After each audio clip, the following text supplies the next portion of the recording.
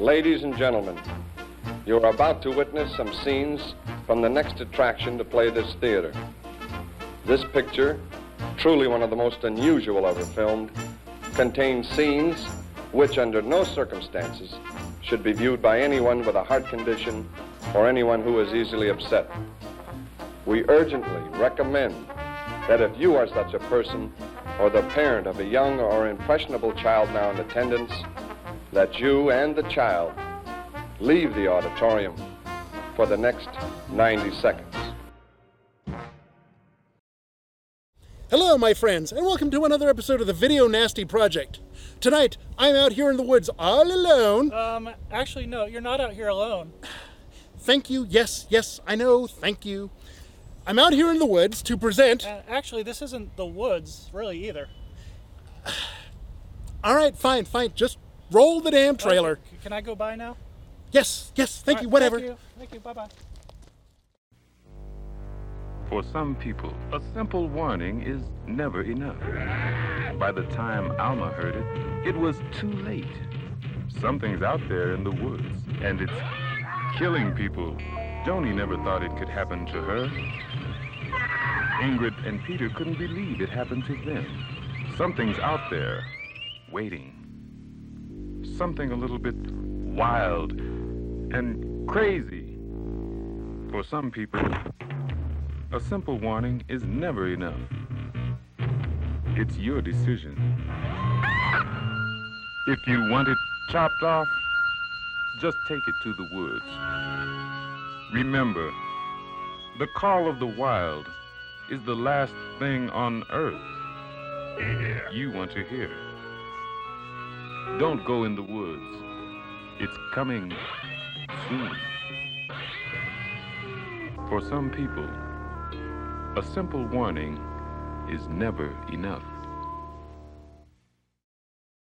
Well, mi amigos, that was Cabin in the Woods. Not Cabin in the Woods, fuck me, that was Don't Go Into the Woods Alone. Cabin in the Woods is an entirely different movie. Yes. Yeah, this is Don't Go Into the Woods. Don't Go Into the Woods. Well, in the UK, it was called Don't Go Into the Woods. In the US, it was called Don't Go Into the Woods Alone. Mm-hmm. The distributor added the alone onto it just because I guess it sounded more sinister. Yeah. So the movie is basically, well, we really can't sum it up because there's not much plot to this. It's pretty much, it opens with a girl running through the woods, terrified out of her mind, and being chased by something, obviously. She falls into the river, there's this blood that probably from a previous stab wound that we didn't see, or the beastie, or she hit a rock, or the guy caught up to her and stabbed her, who the hell knows. Jump to our four campers who go wandering up into the woods, and they kibitz for a while, and the story consists of the campers wander through the woods, and there's a new person that's introduced, and then they die violently. They wander through the woods, violent death to somebody else, wander through the woods, violent death to somebody else, roll credits. And there's not much to it. Well, this is like one of those wrestling, the intro a new wrestler every 2 minutes until you got like 30 wrestlers, out there. This is kind of like that. They keep adding more kills into the pot, to stir it up. Yeah, it is kind of like Royal Rumble. Yeah. Yeah. It is the Royal Rumble of Woods killer soccer movies. So I'm afraid this is probably going to be a really super short review because there's just not a hell of a lot to talk. When we go watch Tenebrae, there's meat to it. We can dissect it and, the girl with the red shoes and what does that mean and all this. Here, it does exactly what it says on the tin. Mm-hmm. You have a bunch of people who aren't dead. You have a maniac. You have a bunch of people that are dead. End of the movie. And you've got some really creative deaths. That's something we can talk about here. We can talk about the creative deaths. But there are a lot of them. Also, another thing we can talk about is the absolutely gorgeous setting, and the cinematography is top rate. That's true. Yeah. Okay. Yeah, when you have no budget for a movie, and this, in fact, film has no budget for a movie... Zero. You are smart to go out into the woods because the woods give you a sense of, scale when you shoot big. It gives you, when you shoot it well, it serves your story very well. And they managed to do this serves the story very well. Oh, yeah. Also the fact that almost every time you do a landscape shot, there's this good creepy music to go along with it. And that helps establish the mood. It establishes a feel for the movie, which is really nice. Also, another thing that I really liked in the very very beginning, even before the girl gets killed in the river, you see discarded things lying around in the woods. Stuff that she was dropping as she was running? Yeah, that could have been her stuff. No explanation of where the stuff comes from, although I do think your explanation is right. Or all this stuff was from the previous campers because okay, the sheriff gets, the deputy comes in and says, "Hey, has the sheriff seen the reports today?" Implying that this has been going on for a while. Oh yeah.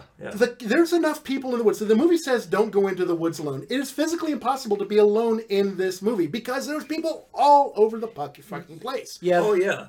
Every single general, except for hunting, every single general, widely accepted thing you can do in the woods is done by somebody in this movie. And there's even a guy in the wheelchair out doing something, How the hell did he get into the woods? Very slowly. He was on a road, though. He was on a road the entire time, and he's struggling to get up this country road. Apparently, he took several days. Apparently so. It's all he had was a canteen, and he's just, and he's got a great view, he falls off of his wheelchair, and then some poor bastard cuts his head off. It's like, holy crap. Cripple crime. Oh, my God. So, this has been going on for a while. So, inevitably, there's going to be artifacts lying all over the woods because this guy is not very clean. No. No, he's not. They do a good build-up to the killer. You don't see him for half of the movie.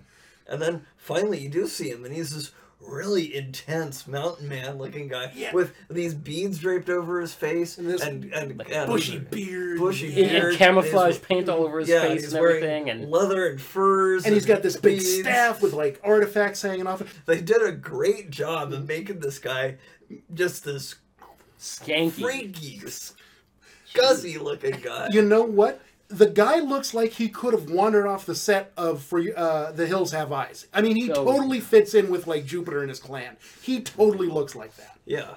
Yeah, in fact, I don't know what the timing is, but I think his character, who's never named, by the way. Yeah, just Mountain Man or whatever. Maniac, whatever. He could have easily been inspired by that. I don't know what the dates are, but... it seems likely. Oh, and something I have to mention: some of the costumes in this movie are so thoroughly, totally, and utterly, oh my God, gay.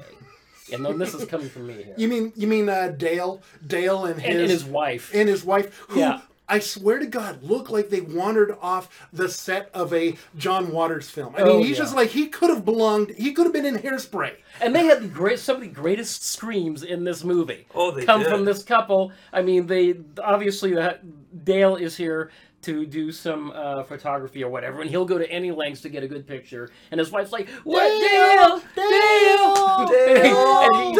And he wanted to get away from her so badly. This is like.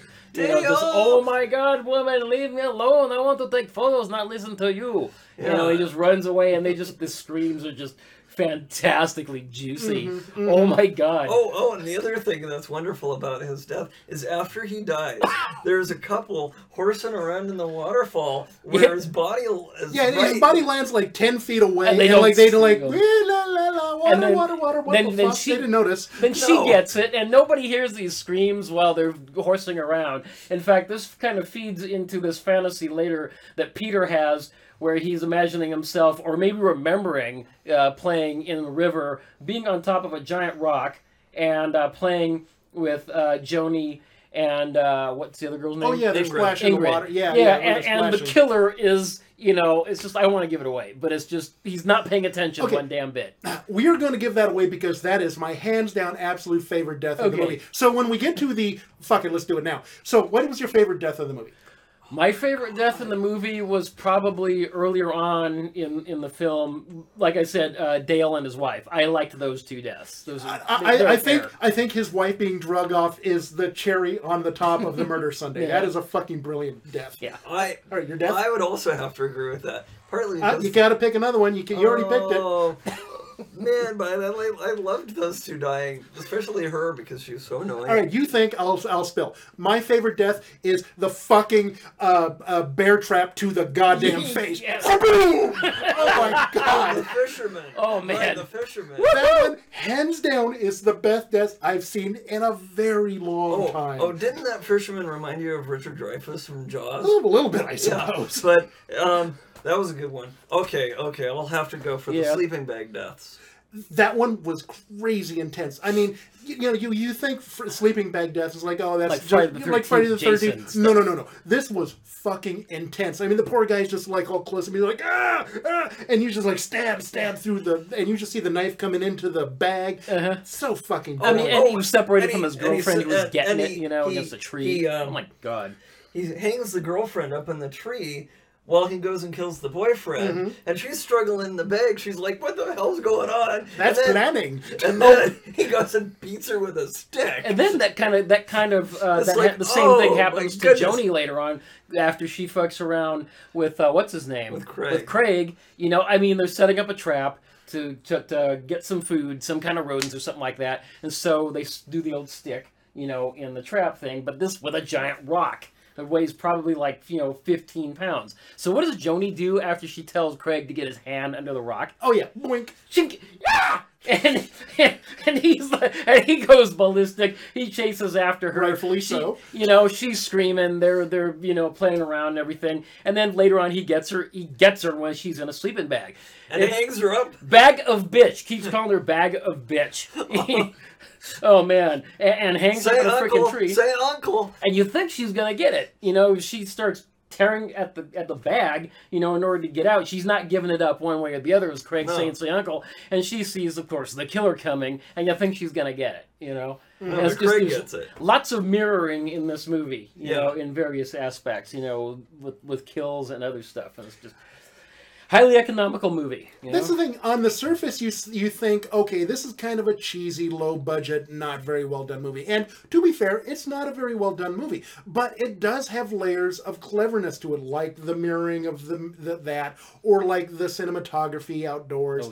I mean, so there's a certain level of competency to this movie. Oh, and the level and the way they used music to set the mood was really good, and especially with the drums. And it was this creepy, random, nonsensical, non sequitur sort of music. It was just kind of bizarre. It wasn't traditional orchestration. It was like two guys banging on a pot. It's like a heartbeat kind of You thing. can tell they were using real drums, right? But it's basically like two guys playing instruments, and they're good at what they were doing, but it just was surprisingly well done for something that sounded completely slapdash. Yeah. Now, I will say one thing that kind of threw me off a little bit, it actually made me really uneasy, which fed into this movie perfectly, is when the crippled guy gets beheaded. It's daytime, broad daylight, then his head goes tumbling down this hill, and suddenly it's like pitch black. Yeah, and it goes into a night scene. Continuity is not very strong in this movie. It's kind of like, I think what happened there was that they got the shot set up. They're shooting the guy cruising along, and it was towards the end of the day because you can kind of tell the shadows were kind of at that golden hour. And then they were long shadows. By the time they got set up in the other position, the light was gone. It's like, well, fuck it. What do? We can either go home or we shoot it in the almost dark. So they got the shot. And then the same thing, probably the other thing that kind of threw me off was get dark quick in the was when Ingrid has wandered off in order to search for Peter on her own.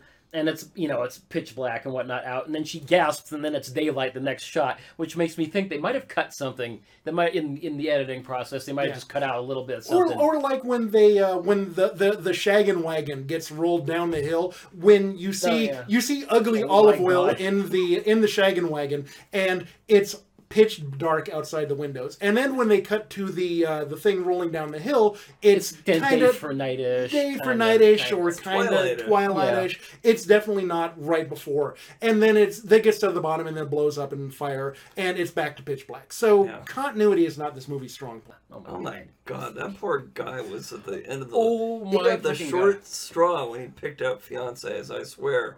Assuming that was in fact he was married. That may have just been his love palace on wheels, and he had the... And you got the Italian, girlfriend overnight. This is the kind of girlfriend you get overnight, for a trip. So, hey. Since we're kind of veering into the problems we had with the movie, there's a couple of things. Okay, there's many things wrong with the movie. There's a couple of things that kind of struck me out as rather significant problems.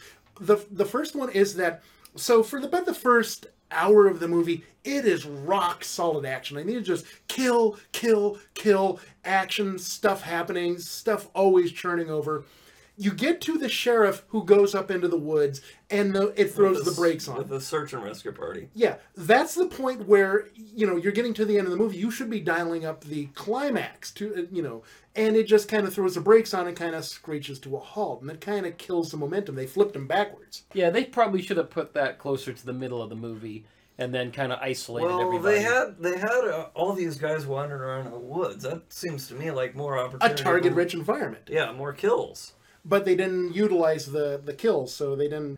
One thing I noticed that was a little bit of a glitch is the killer's absolutely amazing ability to get from point A to point B in record time. It's his home turf. He knows he knows the grounds. He can get from A to B because the redneck yokels are like, we never go up into the woods. This guy, he's a fucking mountain man. He's all over the place. He knows everything. I mean, you can tell. I mean, he's got his cabin up not far from town. I mean, the amount of time it took them to get from town to where they had their base camp versus where they have the time it took from there to get from there to the cabin was probably a lot different. I mean, the sheriff went wandering off on his own and found the cabin relatively quickly, and he wasn't winded.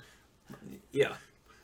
For the speaking of the mountain man, I would have liked to have gotten a little bit more fleshing out on him. Not necessarily a full backstory. I mean, we don't need that. But I mean, we get, Jason was a kid who drowned and now he's back for murder. Cropsy is, the caretaker who was accidentally son of a fighter and now he's back for murder. Why don't we have just one scene around the campfire? Because they do have a campfire scene. Why don't we have a quick legend about, the mountain man's been living out here for 150 years and...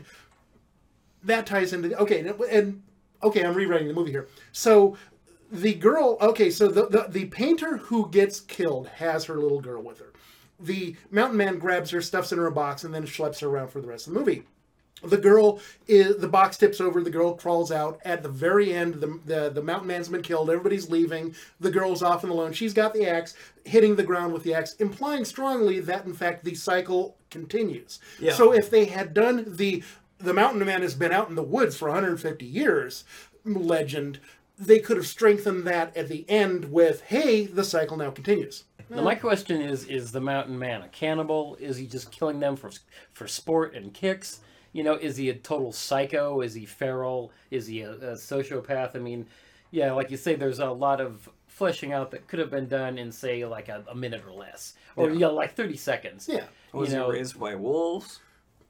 I mean, he clearly has either taken over or built or had built that cabin that looked to be kind of basic. I kind of think he took it over. It might have been a family place. I mean, his family might be dead, and then he's just lived there his entire life and whatnot. He could have been a small kid that his family died somehow. And yeah, it could have been one of those, 40s era kind of, poor families like in the Appalachians and whatnot. Yeah. Like the Waltons. Mm-hmm. The Waltons, if they in fact went on a murderous rampage. Yeah. There's a movie I would pay to see. Little House on the... Another thing that I think they could have strengthened a little bit more if they'd had a few more scenes with the four main characters, the four hiker campers, having a few more scenes to strengthen the friendship connection between them. You know what they could have done? They could have stolen a page out of Friday the 13th and gone with, okay, one of them's the jock, one of them's the nerd, one of them's the slut, one of them's the final girl. they could have just thrown some generic archetypes. We didn't even get that. They just kind of... The only reason you could tell them apart is because one of them was wearing a blue shirt with a star in it, one of them had a baseball jersey, and there was the two guys. I mean, they did. Well, Peter to was be wearing fair, pink, and to be Craig fair, was they wearing... did. Well, they did have some basic attributes. I mean, Peter's slightly foreign. You know, he's out of his element. I mean, Craig had that little scarf for a while. And he's kind of the, you know, well, I don't want to be out here. He didn't want to be there. He didn't want to be out camping. And then the other three drug him out there. Yeah, and then he just kind of, you know, got his back up and left everybody. Said, "Fuck you guys, I'm out of here." You know, and he clearly, you know, has the survival skill instincts that everybody else lacked. You know, considering he's not a backwoods person, at least in that area. You know, and Mr. I'm a major camper. I mean, look what happened to him. Yeah. Oh, Craig got fucked. Craig proved to be to be only semi-competent. You know, he actually did show good sense when he was navigating, but everything else he did was complete nitwittery.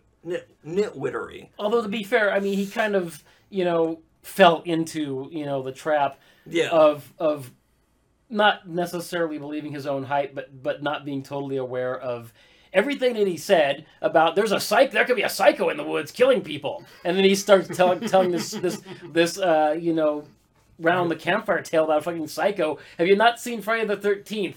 I mean, he's basically self-fulfilling prophecy man here, you know, and he got it. I mean, the guy gets it. Oh yeah, you know, big time. Oh, and I want to mention one. One thing that seemed to be kind of a subplot: the gayest looking city cop in the history of slasher movies who walks into the sheriff's department and says, "You know, this is city cop territory. We're taking over." Where the fuck did he go? It was nothing but the local yokels here. You know, the country guys that, you know, you would assume know something about. In fact, I thought the deputy was gay at very first, but then later it's like, nah. This guy with this blonde permed Jerry curl, the porn star mustache, got the bandolier strap and black, and he's just totally gay looking. To be fair, though, this movie was, you know, at the end of the 70s, the beginning of the early 80s. Jerry curls and porn stashes wasn't, in fact, rare. Of course, they were. 80s. No. No, but it's just, you know, I thought that was going to go someplace. Like, it was a subplot. They were going to clash, like X-Files, you know, we'll take over FBI, and they said, no, fuck you. You know, that never happened. You know, it kind of just left. I was like, oh, man, that was a missed opportunity. Yeah. You know? And the birder, his outfit was so terrible and stereotypical. He had a bow tie. Bow ties are cool. And besides that, it was the early 80s, late 70s. I mean, you know, maybe that's how they dressed back then. I mean, people kind of have changed styles, you know? Things evolve. Yeah, they don't look like total dweebs now. It's just we look like half dweebs most of the time now. So one of the other things that I thought was really well done about the movie was kind of dovetailing back to how they used the landscape very well. When you watch a movie that's set in the woods, when you watch The Burning, when you watch one of the Friday the 13th, the setting is very much a very clear-cut kind of away from the underbrush, kind of out in where, you know, not deep in the woods.